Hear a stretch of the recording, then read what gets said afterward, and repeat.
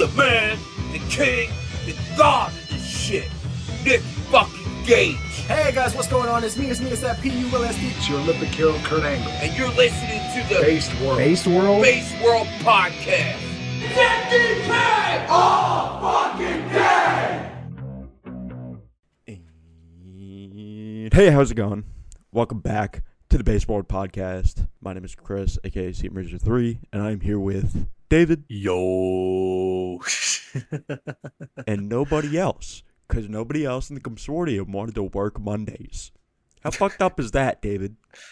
Nah, they're more Tuesday people, man. Yeah, it's fucked up, bro. It's pretty fucked up. Gotta work them Tuesdays and then have the show edited by Thursday or Friday. You know, it's like a SmackDown thing. Unbelievable. They're all busy with stuff, so I guess it's just Chris and I tonight. Yeah, we're trying out the two-person platform here. We're going to see how it goes. Hell yeah. We are reviewing AEW Revolution 2022. Here it goes. Our first AEW event. You know, when we started the podcast, we said we are going to stay away from reviewing AEW. Obviously, we're all big AEW fans. But you know what? If you guys like us talking about AEW, then maybe we'll continue it in the future, you know, when they do TV specials and pay-per-views. But we want to stay away from reviewing Dynamite because Deadlock really has a grasp on that and does that really well. We want to differentiate ourselves from the boys as much as we can. Oh, for sure. And also, like, trying to do that on, like, a weekly basis consistently, I don't think that would really work out for a lot of us, given, like, our schedules and how much they change and stuff. Yeah. But, like, I get where you're going with that. We have some updates, though. Our first podcast updates. We are 10 listeners away from 400 all-time listeners. How fucking crazy is that? You know, just thinking about it, like, it's crazy thinking about how much that's grown. Like, I know, like, we kind of just started this as, like, I guess just as a thing for all of us to hang out and just talk. And sure enough, there's already people that, like, love what we do and seem to, like, support that. And honestly, thank you guys. Thank you for listening to our stupid bullshit. Backstage at the recording booth for the podcast, Chris is knocked out on the floor. And in the frame, you see two red, white, and blue boots. Oh, no. And in terms of where our listeners are from, we have listeners in 31 out of 50 states in the United States and 16 different countries. That is fucking nuts to think about, man. That is really cool. Glad that, like, people everywhere, like, want to support this stupid shit that we do.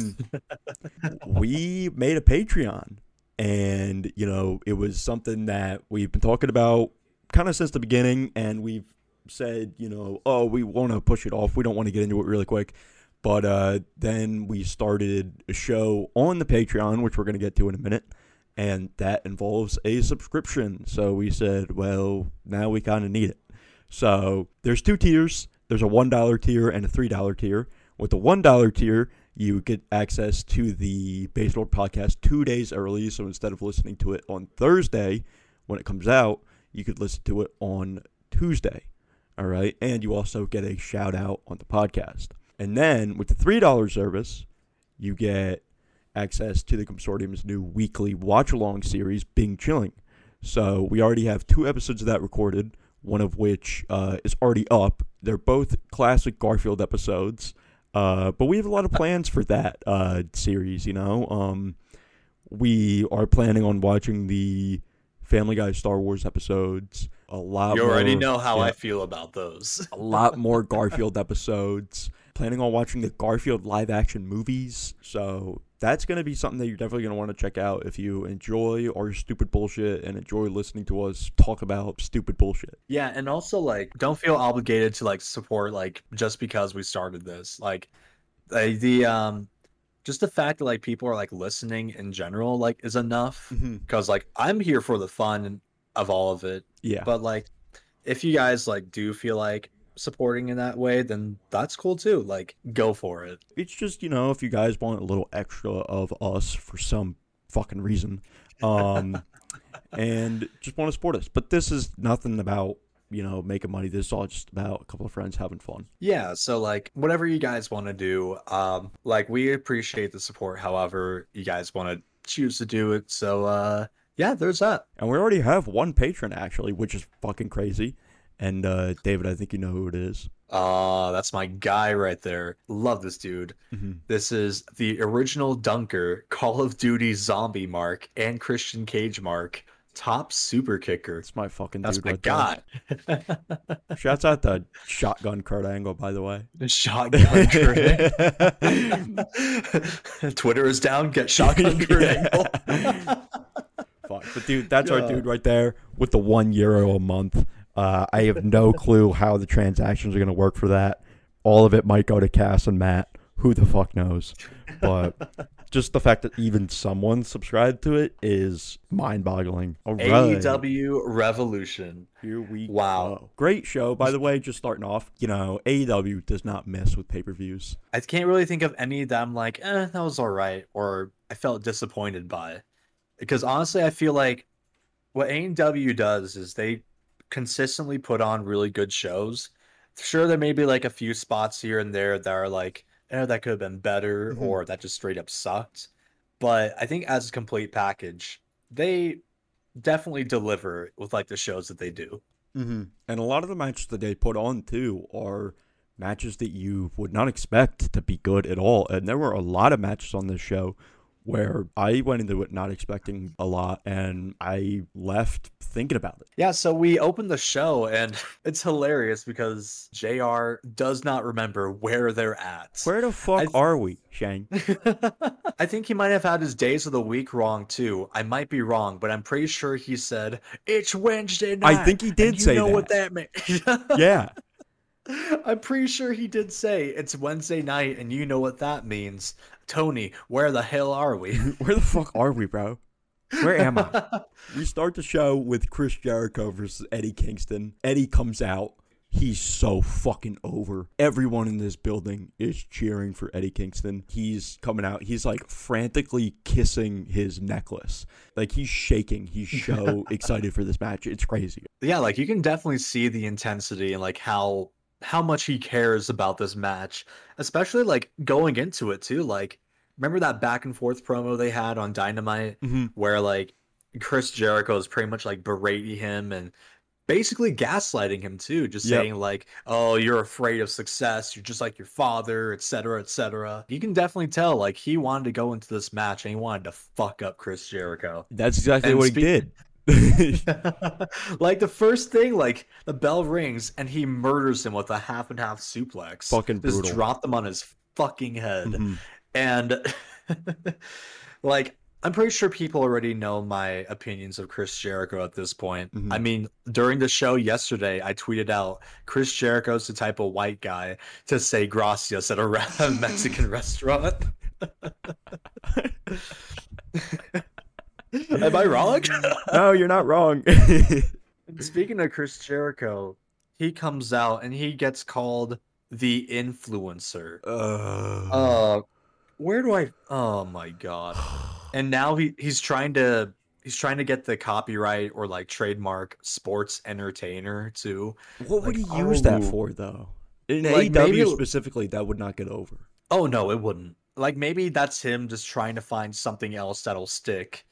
And you see, like usually before, like Jericho would do like different things that would work, like they would become memes or like, there's something memorable, like fucking Mitch the Potted Plant from like his 2016 run, like that. I remember that. Like I actually have a plant named Mitch because of that. But the new stuff he's doing now, like the influencer GFY, like.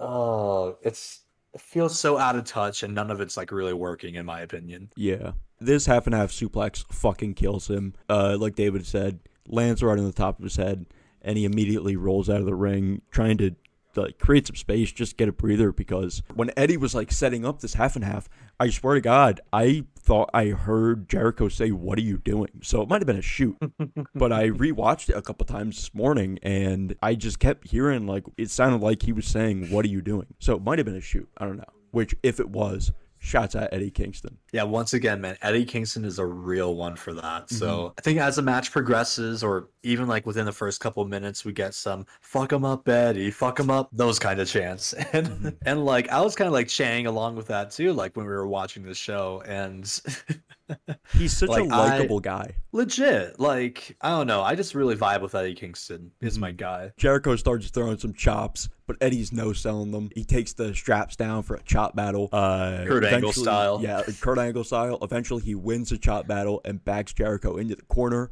Hits the machine gun chops, Kobashi style. Fucking love to see it, bro. Shouts out Kenta Kobashi. Jericho hits a series of quarter lariats on Eddie, but of course, Eddie no-sells it. A lot of no-sells by Eddie in this match, which I am not at all angry about because it is so believable, just like his wrestling style and his mentors in wrestling. It's expected that he has that kind of strong style mentality. Oh, definitely. And I kind of feel like it works for his character too. Like with this story with Jericho, like I'll give Jericho that. Like, despite how much I dislike the dude, he is a good storyteller. And he like with the way he was like berating Eddie, for Eddie to like come back and like just be all fired up and whine, like really beat his ass. Yeah. Like that's like believable. Like I feel like all that fury, like that built up frustration, you can definitely see that with him like no selling these moves and be like, I'm not gonna take your shit anymore. Jericho eventually gives him a receipt with a snap suplex off the apron, then gets him back at the ring and hits a trio of German suplexes followed by a lion salt, which actually was the first lion salt that didn't look like complete shit. I think there was like a replay that played and you can see like Eddie like kind of scoot himself into position so Jericho like hits it. But even so, like that was actually a really good Luther salt. Yeah, good Luther salt. Good gimmick. He goes for the pin afterwards, and Eddie kicks at it too. Jericho locks in the walls, which gets a massive pop. Crazy that move gets a pop. I was really hoping he would go for the lion tamer. Like He's I think gotta bring that back. Dude, he needs to. Cause like I feel like that's a lot more effective than the walls of Jericho. Like, cause the way he's like doing it, it's like he's just sitting on the top of his legs or like his opponent's ass or something. Like that's not good. Yeah. Eddie gets to the bottom rope, gets out of the walls. I could tell you, we were all watching in the Discord. We were all like, come on, Eddie, fucking come on, man, get to the top bottom rope. We were all cheering for him. And eventually, he hits 2 Saito suplexes and then the spinning back fist. Goes for the pin, but Jericho kicks out. The crowd thought it was over. We thought it was over. Is this also the point where Jericho took the top turnbuckle off? It is. And, just going ahead a little bit, Jericho hit another code breaker and then calls for the Judas effect. And it looks like the match is about to end in the Jericho victory. We're all praying to God that Eddie gets up and looks behind him and, reverses in some way, which he does. Jericho goes for the Judas effect. Eddie ducks it. And apparently, I didn't even realize this, but Jericho hit the Judas effect on the exposed buckle. Yeah, and like I was kind of expecting that to happen to Jericho here. I mean, like, here I am wishing for his downfall again, but that would have been so disgusting to see. But I would have been like, yes, yes, you get what you fucking deserve.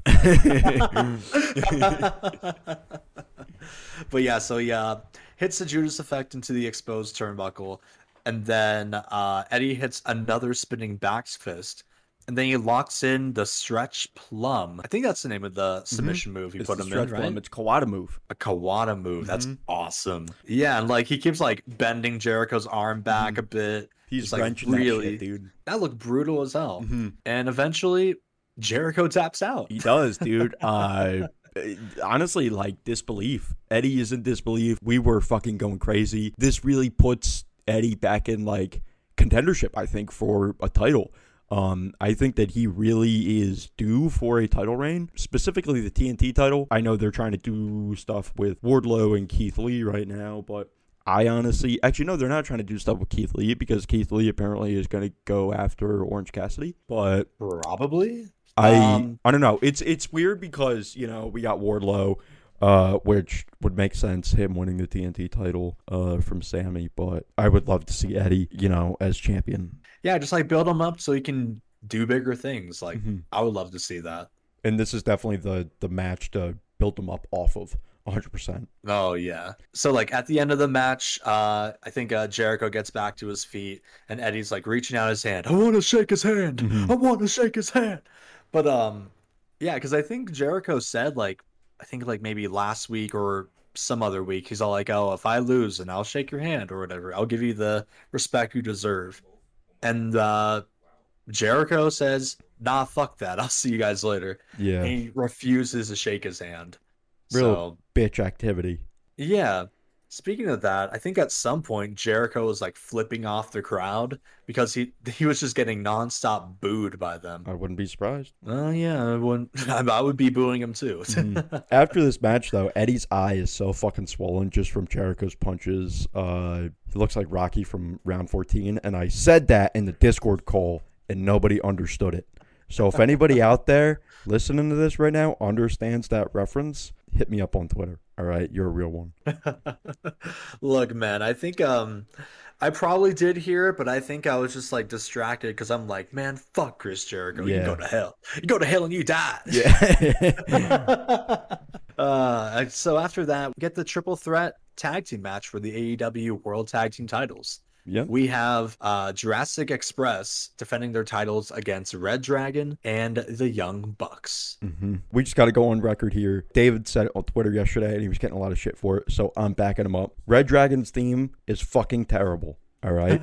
It sucks so bad. One of the worst songs I've ever heard in my entire life. Look, man, like, do I deserve the shit that I got for it? Absolutely. But also, I'm still standing by it too. Like, I forgot how the theme goes, and I'm not even gonna bother going back to listen to it. But it sounded like some corny ass fucking Applebee's generic music ass. Sounds like something you make on GarageBand. Yeah, literally. And there's like some like country-esque vocals along with that. I'm like, oh hell no. Why? Why did they have this song, man? I don't even know if that was like their music that they used in like Ring of Honor or something. I think it was. Okay, yeah, maybe that's why people had such a good connection to it. But I'm standing my ground. It sucked then and it sucks now. Yeah. Young Bucks come out, though. The Young Bucks gear here fucking rules. Nick Jackson's rocking the Rick Steiner goatee. They got these beautiful jackets.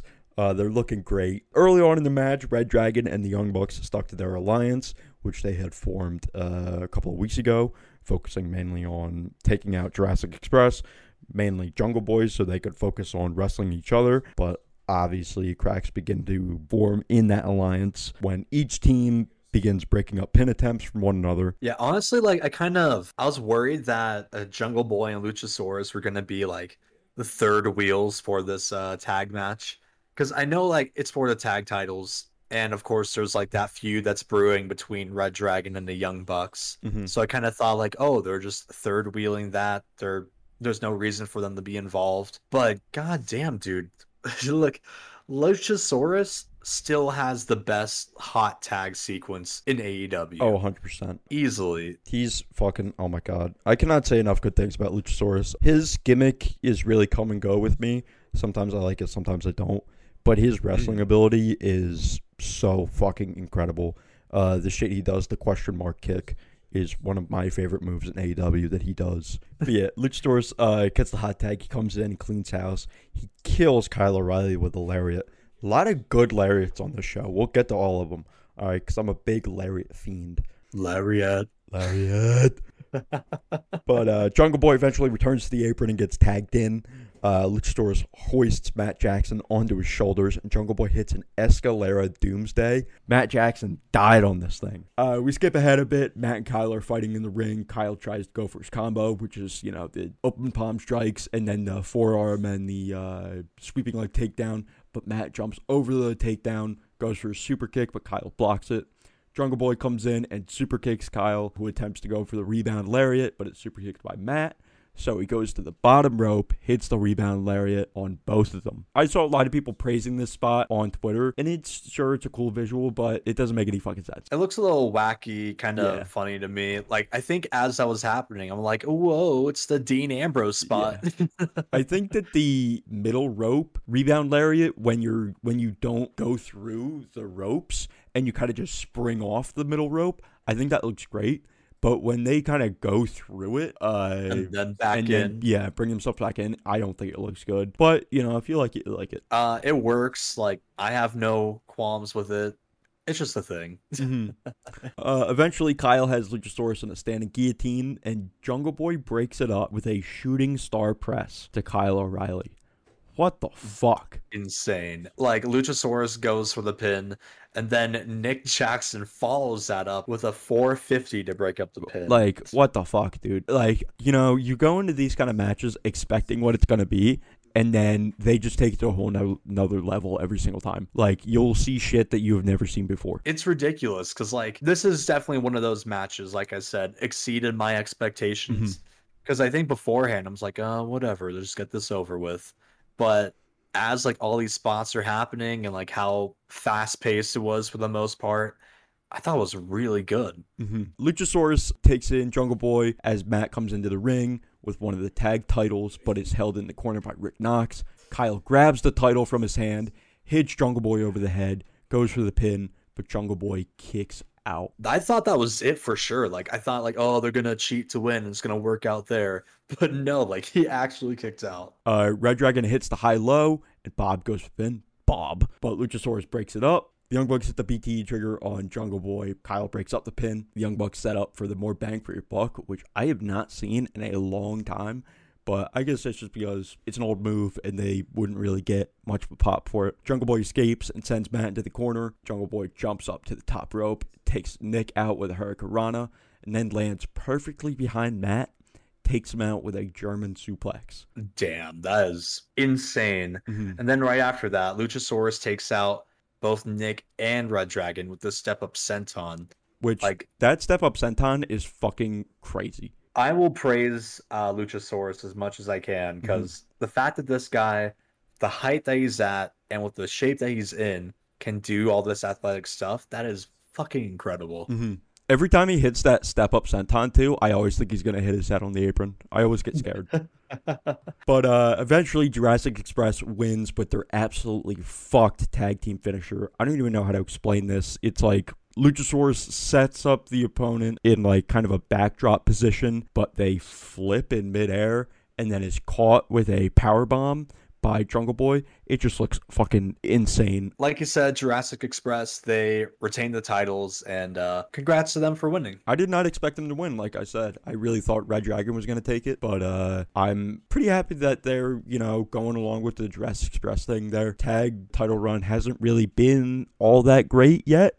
So I'm happy that they're not just throwing it away and saying, all right, we'll get you, later down the line, that they're actually sticking with it and they're going to make sure that they have a good run before they finally drop the titles. Oh, absolutely. So yeah, letting it go on a bit longer is definitely the right call for now.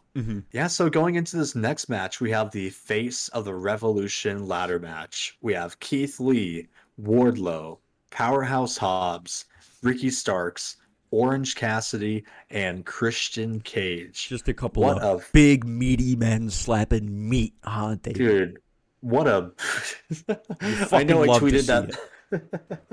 Dude, there's one spot that I thought was incredible, and I knew that they were going to do this, but it was really good. Like, I think it was just like Keith Lee, Wardlow, and Hobbs. They were all in the ring, just the three of them. And I was like, here it goes. Big meaty men slapping meat. This is what I'm looking for. And then fucking Orange Cassidy rolls into the ring. And, like, he's, like, doing his kick gimmick. Like, he's kicking each of them. But then they just beat his ass. Yeah.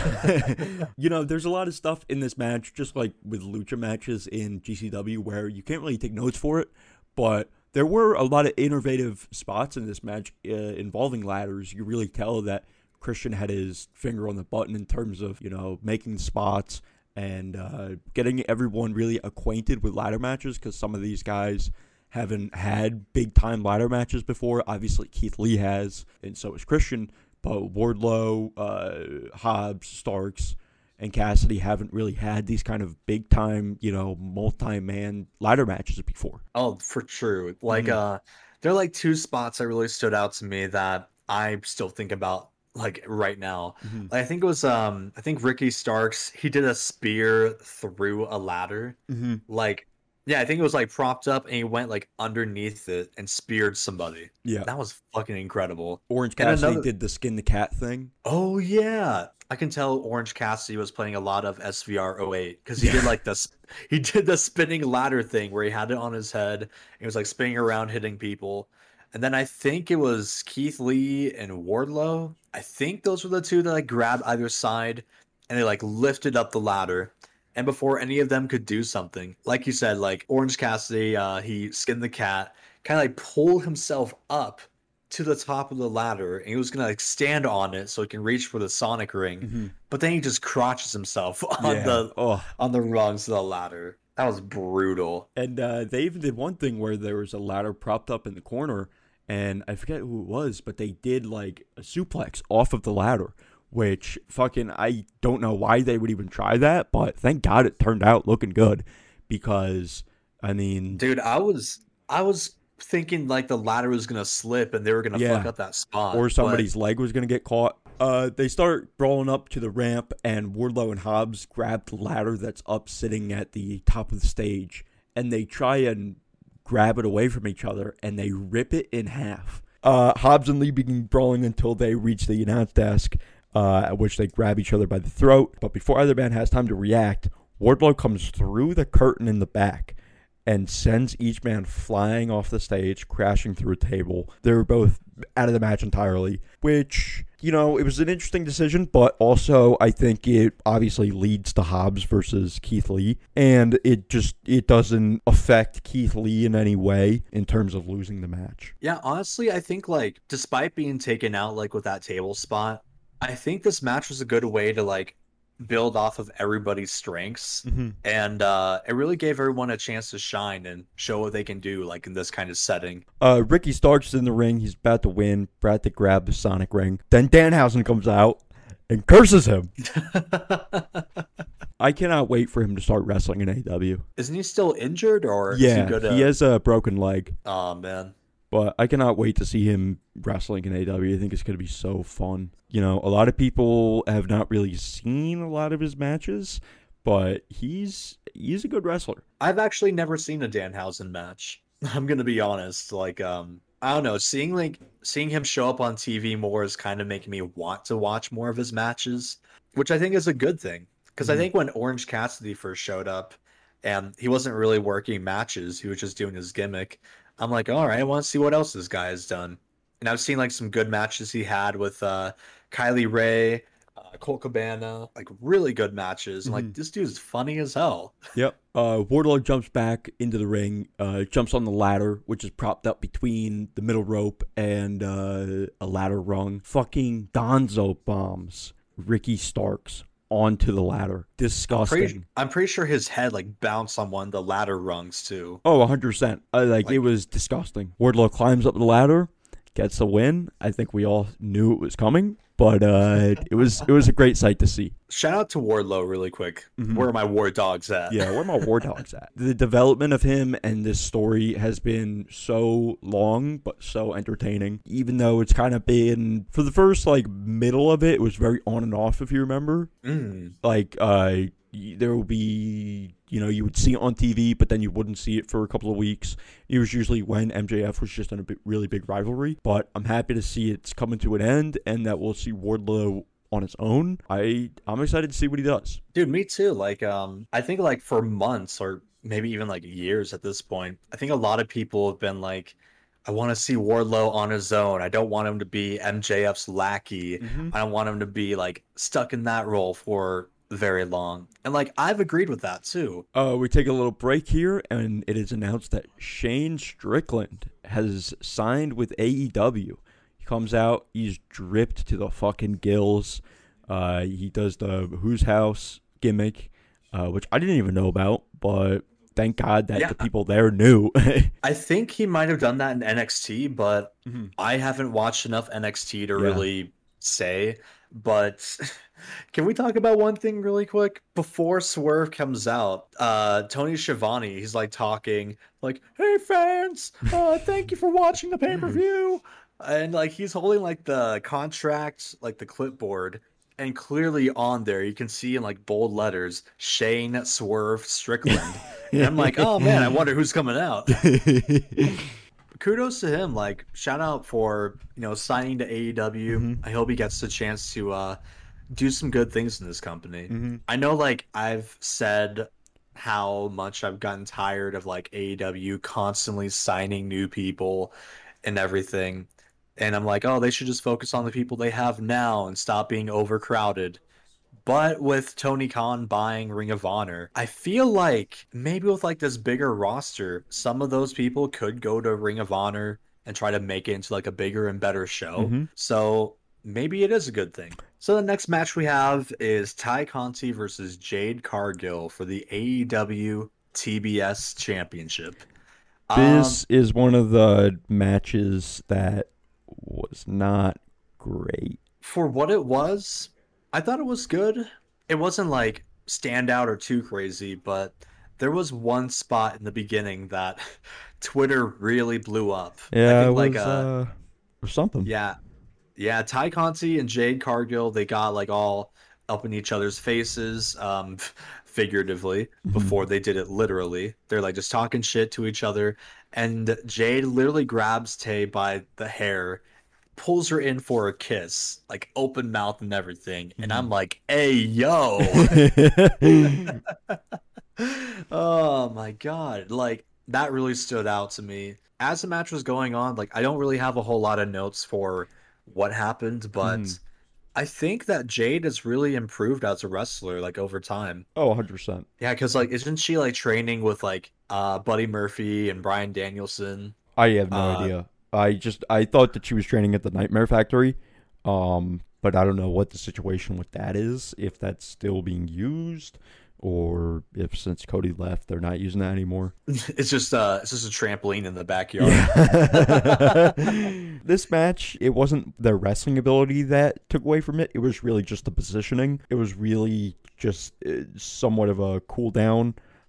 Which is unfortunate because if you look through the past couple of years in terms of women's wrestling, a lot of the matches are used as cooldowns, and you don't really like seeing that in AEW, obviously. Oh, I know that I don't like that at all.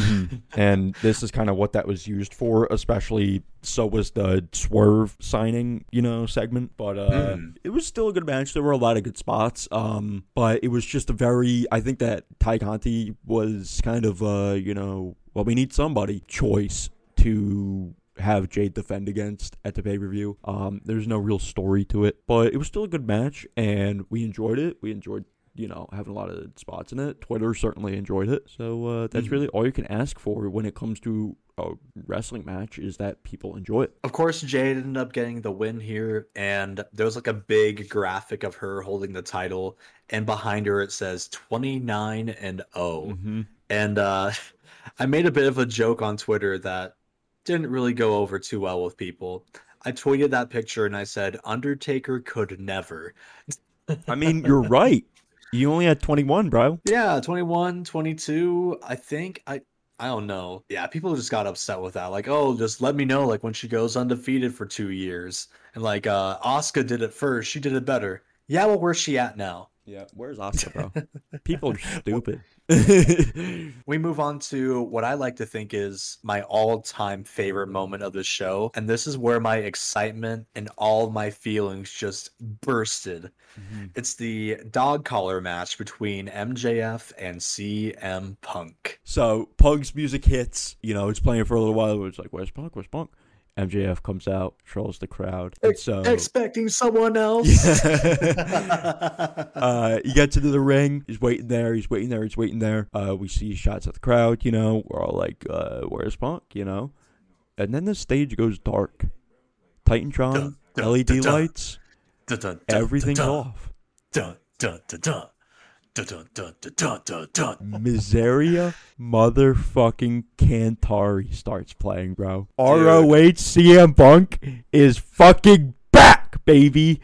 Oh my god. Dude, CM Punk comes out in the white basketball shorts, the black windbreaker with a white stripe across. It looked like he walked straight out of 2004 or 2005. I think like during our Discord call too, you could see like how visibly excited I was not Yep. only to hear this song, but to see him in this attire. Like I legit shed tears of joy because I'm like, oh my God.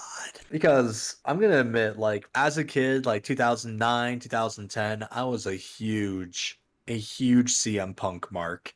Like I was really into like the straight edge society. I really liked ECW CM Punk. I even went back to watch his Ring of Honor stuff. And that AFI song, like, that's an all-timer theme for me. And Mhm. as soon as I heard the duh, duh, duh, duh, duh, duh, duh, duh, duh, I was, oh my God, that took me back. Mhm. And I mean, me personally, I got into wrestling in 2013. I obviously didn't see any of that stuff, but going back and watching, CM Punk Ring of Honor matches, all of the intros are cut because of music. But when the music started playing here, I was like, I feel like I've heard this before. Like maybe in the background of a video somewhere. It was just cool to have, like, even though I didn't have vivid memories of the song, just like kind of recognizing it from somewhere. And then seeing it and like seeing this moment was just so fucking cool. It might have been, I think what I remember from is just from Punk versus Joe. Maybe that's what I remember hearing it from, kind of in the background over the loudspeaker. But, just being able to see it, bro, is so cool. And you can bet your ass it's on my fucking playlist right now. Dude, I hope he keeps that theme for a while, because like as good as Cult of Personality is, I love this AFI song a whole lot more. He's announced as the Second City Saint. It's fucking great. The match starts off, and we're just doing the regular hanging spots and dog collar matches, Punk wraps the chain around the post and starts slamming MJF into it. Then we get into the whipping spots. Awesome. MJF whips CM Punk with the chain. Immediately has chain marks on his back, like blistering red. From the opening gate, dude, this match was hard-hitting. It was everything it needed to be. And when I was watching it at this point, I was like, all right, this is going to be the match.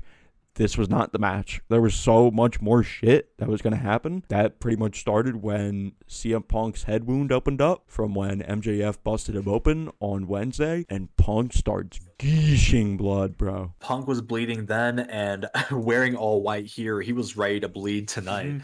MJF gets out of the ring and he goes, "Give me a fucking mic." Audibly, you can hear it. Really pulled a Scott Steiner there. Give me a fucking mic.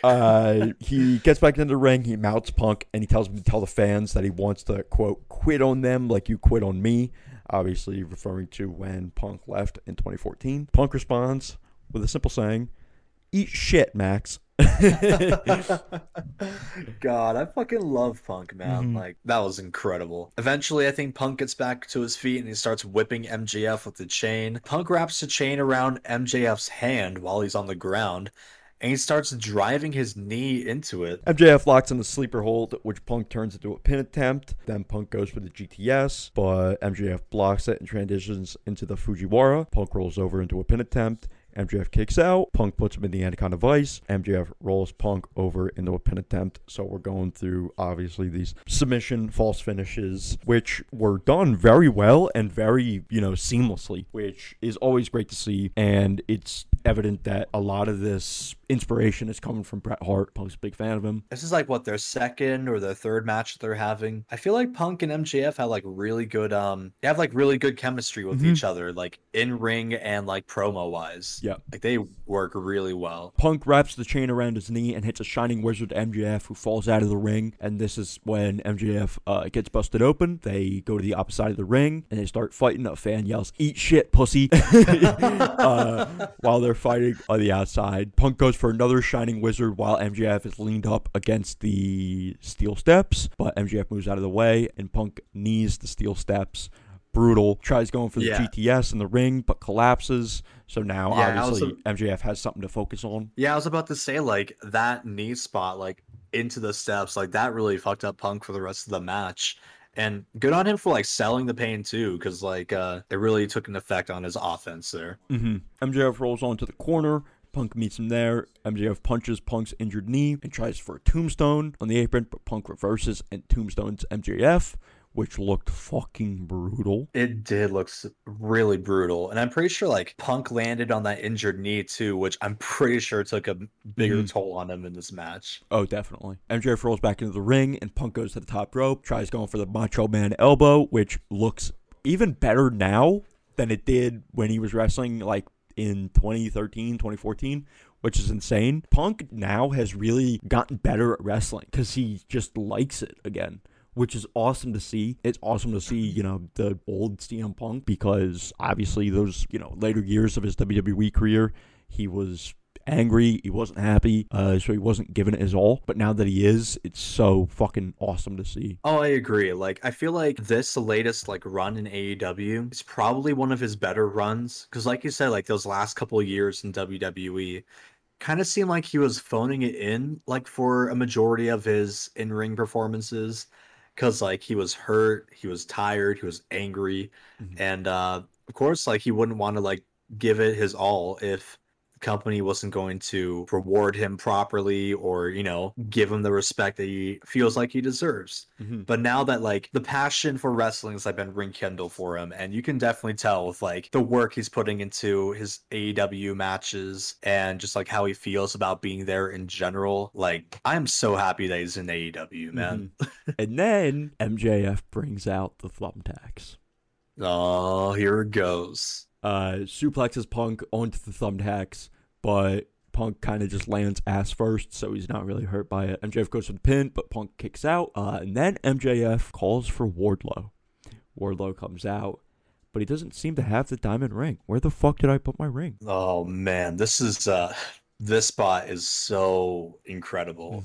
Just perfect selling by Wardlow in terms of like, I don't have it, you know. Punk pulls MJF back and hits the GTS, and then MJF bumps right into the tacks, which is fucking awesome. His entire back was just covered in them. Yeah, like the look on his face too, like after that, he's like screaming out in pain. And right after that, I guess Wardlow checked one more pocket, finds the diamond ring. Oh, here it is. And oh my god, I took a screenshot of his face when he found it. I'm like, that smile, that damn smile. That damn smile.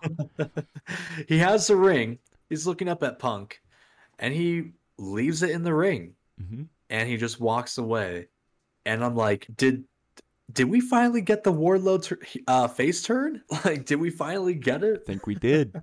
Punk picks up the ring and puts it on, goes over to MJF, gives him a middle finger, socks him right on the chin, goes for the pin.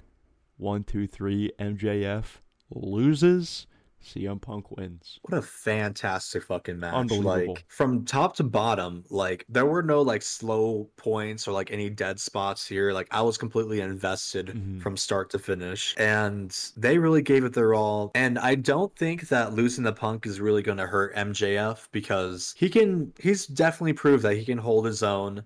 He can hang with, like, the best of them. And it's also, like, he needed to lose this match. One of the things that AEW has to do, in my eyes, is make him able to lose and not lose any steam from it. Yeah, don't make him like completely invincible. Like, he can be a vulnerable heel. He can still think that he is untouchable and that he's like better than everybody, and you know it. But also let him have like his low points too. Like, yeah, like this is probably like one of the good ones where like he can probably kind of go away and like talk his shit or whatever, but he'll be back and he'll put on another good match. And so after that, we can move on to, oh my goodness. This was interesting. I think at this point, this is where things kind of went a little downhill for the show. Not only because of this match that's coming up, but like the rest of the show just felt weird. I think like a lot of the excitement was in that Punk and MJF match, which rightfully so, but it was kind of hard to get the crowd invested again. Yeah, this next match that comes up is Thunder Rosa versus Britt Baker for the AEW Women's World Championship. Britt Baker comes out with a beautiful, oh so incredible new women's title. It's huge. Like, it's as big as like the men's world title, which it should have been in the first place. But I think at the time they wanted Rio to be women's champion first, and I guess they made a belt kind of like suited to like fit her. And then when other people won the title, like Nyla Rose, Hikaru Shida, it's like, oh fuck, yeah, we fucked up. I know they technically upgraded it so it's a bit bigger, like once Britt won the title, but even so, it just kind of felt like it didn't feel like as prestigious as like the other titles on the show. Mm-hmm. But this new one though, I'm Looks rocking with this look. fantastic. You're right. This match, it was, I don't want to call it a bad match, but they just they didn't do it right, I guess I could say. There was a lot of outside interference from Jamie Hayter and Rebel, and a lot of points when Paul Turner was distracted for like a really weirdly extended period of time. Yeah, there are two different times where I think Thunder Rosa was pinning Britt Baker and Paul Turner. He was distracted for a while, and she easily got the 1-2-3 pin, but he was distracted. Mm-hmm. Then there was another time I think she had her own version of the lockjaw locked in, or some sort of submission move, and once again he was distracted, and Britt was tapping out, and I'm like, are you fucking kidding me? Yeah. Like, I think I was getting really frustrated with how this match was being done, because I was really thinking this is the moment that Thunder Rosa was going to be crowned women's champion, because she's worked pretty hard. She deserves it, but apparently not. Like David said, Britt wins with the curb stomp, which was an interesting choice, but apparently they are going to do a eliminator tournament, and whoever wins the eliminator tournament, which is probably going to be Thunder Rosa, the title match is going to be in a steel cage. So I could see why they did the outside interference gimmick, but it was just an interesting choice because a lot of people obviously went into this match thinking this is it, and it wasn't, which is a surprise. And I think if you're going to make a surprise like that, then you need to at least make it a good match and not such a definitive defeat for the challenger, because that's what it was. Thunder Rosa lost clean. Yeah, I'm going to be honest. The wrong person won here. I think this show would have been the best moment to crown Thunder Rosa as a new women's champion.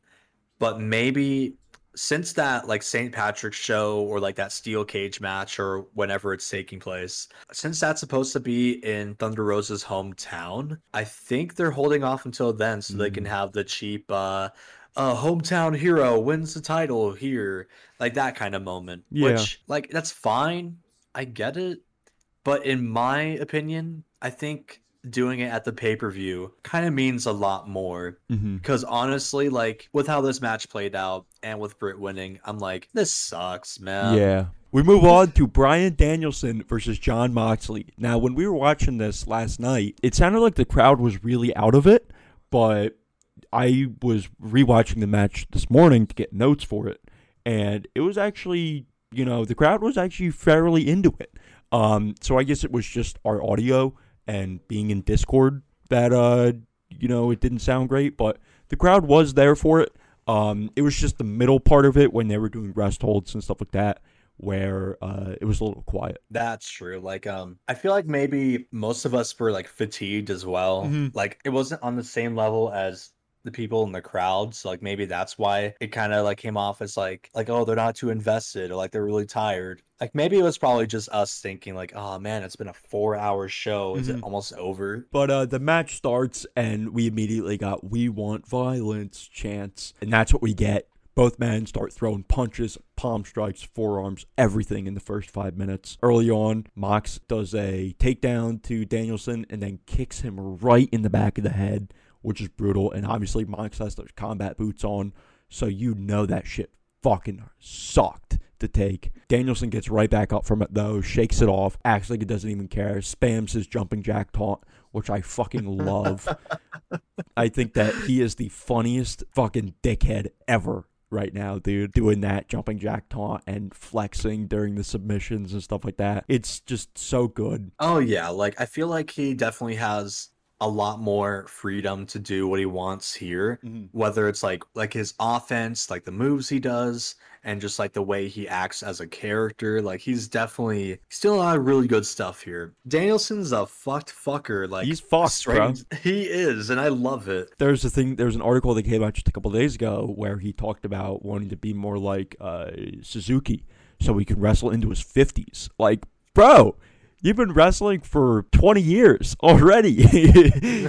I think he's like 40 now. He wants to go for another 10 years. That's just so crazy. But bro, I'd love to see it. Danielson now versus like what, 5 years ago, or maybe more than that. He's like, oh, I got to worry about my neck. Like, I'm really worried about coming back to the ring and stuff, so I have to be careful.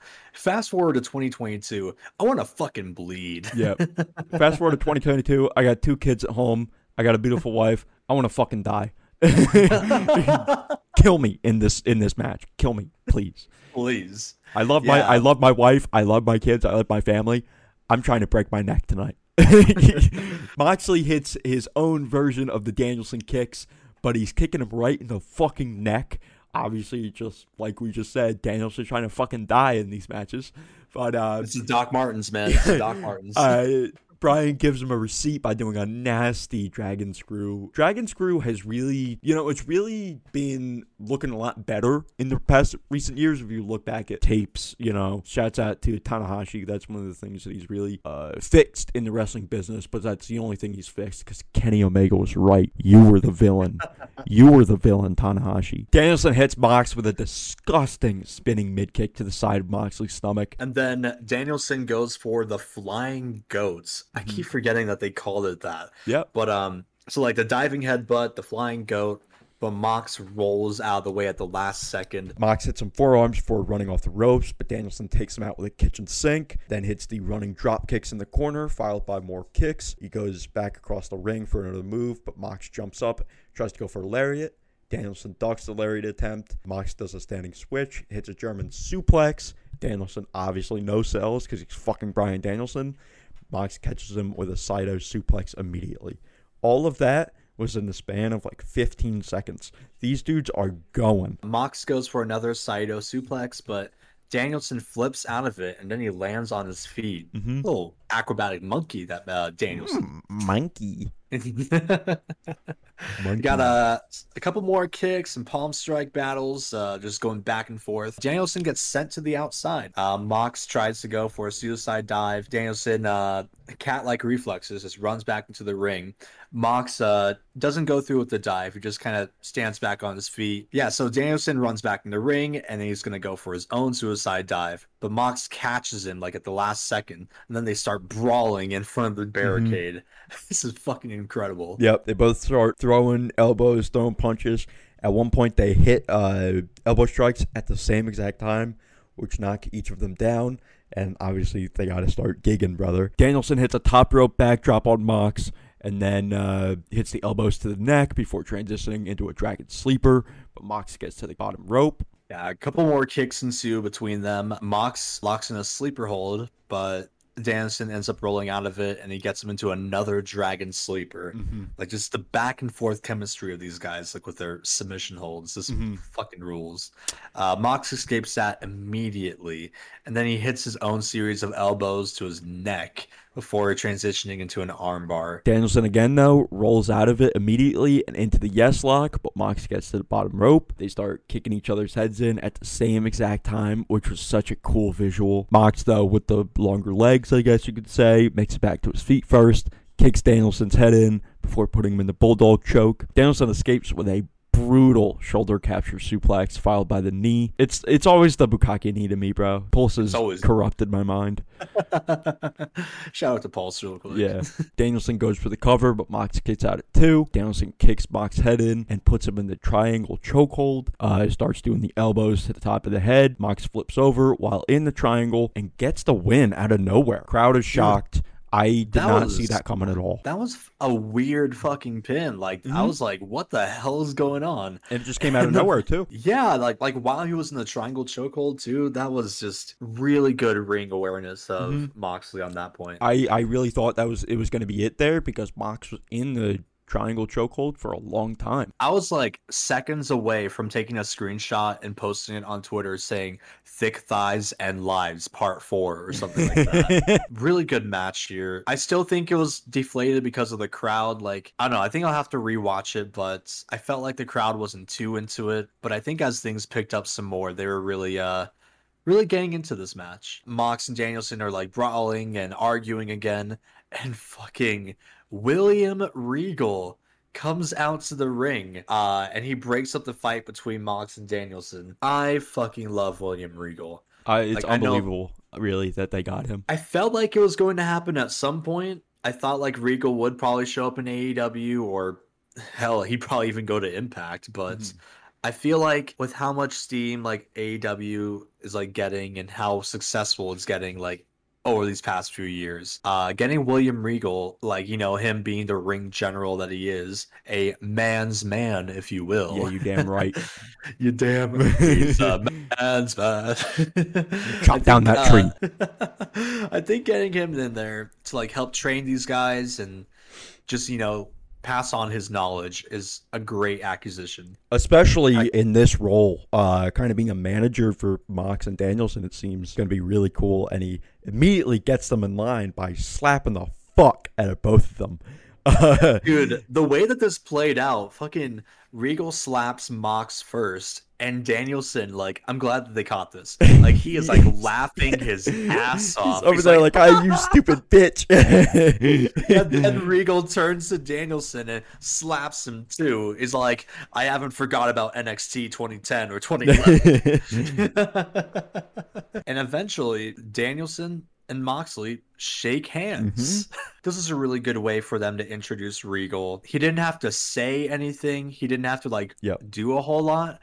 For him to like slap both of these guys and kind of like humble them and basically be like in this managerial role. I like that. I like that very much. I think that the best way to do this, Moxley and Danielson group, is to have them like as two guys that don't agree with each other and butt heads all the time, but then they have, that guy like William Regal, to separate them and keep their eyes on the prize, basically. I think I speak for all of us when I say that I cannot wait to see what they do with this team. So this next match, which is Andrade El Idolo, Matt Hardy, and Isaiah Cassidy taking on Sammy Guevara, Sting, and Darby Allin. I think this is probably supposed to be like another cool down match, but in my opinion, it exceeded my expectations. I think right from the start, like it just firing off, like it was just like really fast paced, like spot after spot after spot. It was really good. There was a lot of crazy shit in this match. I guess the one that everyone's talking about, obviously, is fucking almost 63-year-old Sting jumping off of one of the ledges in the arena through, I think it was like 4 or 5 tables, which just the fact that he's still doing shit like that is so crazy, even though obviously there wasn't much of an impact because, it was 4 tables. Just the fact that he's doing anything at all really is incredible. Yeah, I thought it was a good match overall, except for the finish here. Yeah, the finish was not great. Yeah, I don't remember who it was that Darby rolled into the ring. It was Matt Hardy. Oh, yeah. So Darby throws Matt into the ring. He goes for the coffin drop, but I think Matt was just a little too far away. Because Darby barely hit him. A little. He was way too far away. Darby did not even touch him and still got the win. And now it's time for the main event. We go on to Hangman Adam Page versus Adam Cole for the AEW World Championship, the Battle of the Atoms. Adam Cole comes out dressed as Master Chief, or like he has like the chest plate, and I'm like, this rules. He brought out the chugs. The chugs? The chugs as a ride. Yeah, and then I was expecting Adam to like, I don't know, dress up as like Arthur Morgan or even Dutch. Like something like gaming related, but I think the gear that he did wear, it was like multicolored. I thought it was very like Pride themed. I was picking up some bi vibes from like the tassels like on his gear. Yeah, I'm like, bi vibes, let's go. Yeah. That's just what I think. I think so too. Yeah. We were talking about that. We were trying to figure out because it didn't really look rainbow, but it kind of had a mix of colors, like yellow and blue. So I thought maybe it could be like Ukraine, but it also had 2 other colors. So it's like, I don't know. It was cool. I saw a lot of people saying it was in protest to the "Don't Say Gay" thing in Florida. But that is awesome. If that's the case, then that's fucking great, bro. Dude, that's just another reason why Hangman is my fucking champion. Like I love that dude. Adam Cole backs up Hangman into the corner, asks him, "What do you got?" Hangman drops this motherfucker with a nasty forearm. You'd love to see it. I'm a sucker for forearms, you guys know. Hangman goes around the ring, chopping Cole in each corner, kills him with a pullback lariat in one of them. Cole goes for the Panama Sunrise later on after working on Hangman's arm for a bit, but Hangman counters with a big boot in midair. He hits the fallaway slam. And then this is where it starts getting crazy. David, what the fuck happened here? Hangman hits the corner springboard lariat while Cole is on the apron, which looked really good. Hangman attempts a plancha, but Cole moves out of the way. Hangman lands on his feet, which is really good. He catches Cole, who was like running at him, and he power bombs him onto the apron, Kevin Owens style. Fucking Kevin Owens disgusting. NXT style. Like, Oh, legit, man. you could hear the impact of this shit throughout the entire arena. It was fucking brutal. Hangman hits the Arihara moonsault. The camera angle that they use for that spot too, like it's on the other side of the ring, and it kind of looks like Hangman disappears. Yep. Like when he does it. It looked great. I feel like they've used that camera angle for like Shawn Michaels back in the day, like in 2008 or 2009. Like I thought it was really good then, but like even using that angle now, poetic cinema. Yeah, poetic cinema. We love cinema in wrestling. So Hangman ends up sending Cole back into the ring, and then he attempts the cum shot lariat, but Cole evades out of the way. Fuck you. So Cole ducks the buckshot lariat, as it's called. Cole goes for a Shining Wizard, but is caught by Hangman into a sit-out powerbomb. I don't know if you can hear the wind outside, but it is going fucking crazy. Oh, shit. Hangman goes for a moonsault, but Cole annihilates him with a super kick while he's upside down in midair. But he kicks out at 2 after a pin attempt. Fuck you, Cole. Cole goes for a super kick, but Hangman ducks it, hits the Deadeye, goes for the pin, but Cole kicks out at 2. Cole hits a pump kick and a super kick, then hits the ropes, but Hangman returns the favor with a rolling forearm. He hits the ropes, tries to go for a lariat, but Cole reverses into a crossface. Cole hits the Ushigoroshi, but Hangman reverses into a tombstone. And then we go kind of into the finish here. Oh, man, this is where things really pick up. Like, I mean, things are like a really good pace here, but things get crazier. Like, Hangman no-sells an enziguri. He hits a deadlift German suplex. That's like one of my favorite moves for Fucking people loved to it. do. Cole goes up for the Panama Sunrise. Hangman meets him there, and he hits a top rope fall-away slam. That's still like one of my favorite spots. Hangman sets up for the buckshot. Red Dragon comes out. Oh, son of a bitch. Fuck! Get out of here, Bobfish. Robert Trout, you bitch. Yeah, so they're distracting Hangman. Cole ends up super kicking Hangman off of the apron, I think while his back was turned. And then, oh my god, this spot right here. He does the Panama Sunrise off of the apron. Like he jumps off the apron and then like plants Hangman's head into the ramp or the mat. I don't know. But it looked brutal. There's like a thud. You can hear the thud. It was as that disgusting. happened. It was disgusting. Both men return to the ring. Coles goes for the pin, but of course Hangman's gonna kick out. He's not gonna sell for your weak ass NXT move. Get out of here. Cole goes for another Panama Sunrise, but Hangman reverses that into another Deadeye. Or he tries to go for the Deadeye, but Cole escapes that. And then Red Dragon with their shitty ass antics. Yeah. They're distracting the referee. Then Cole low blows Hangman. Oh, son of a bitch. Oh, son of a bitch! Cole hits the Panama Sunrise and then a Shining Wizard. Shining Wizard! He goes for the pin. Hangman kicks out at 2. And then Cole goes for another Shining Wizard. But Hangman gets up immediately and kills him with a lariat. Does a flip bump. Looks great. Hangman goes for a buckshot, but Cole super kicks him. Cole goes for another Shining Wizard, but Hangman gets up. Goes for a lariat. Cole ducks it. Hits super kick to the face and to the back of the head, which both looked and sounded brutal. He goes for another Shining Wizard, but Hangman collapses just at the last second to evade it. Red Dragon steals the ringside table and sets it up next to the apron. Of course, Adam Cole tries to do a move through it to Hangman, but Hangman gets the upper hand. It does a Deadeye through the table.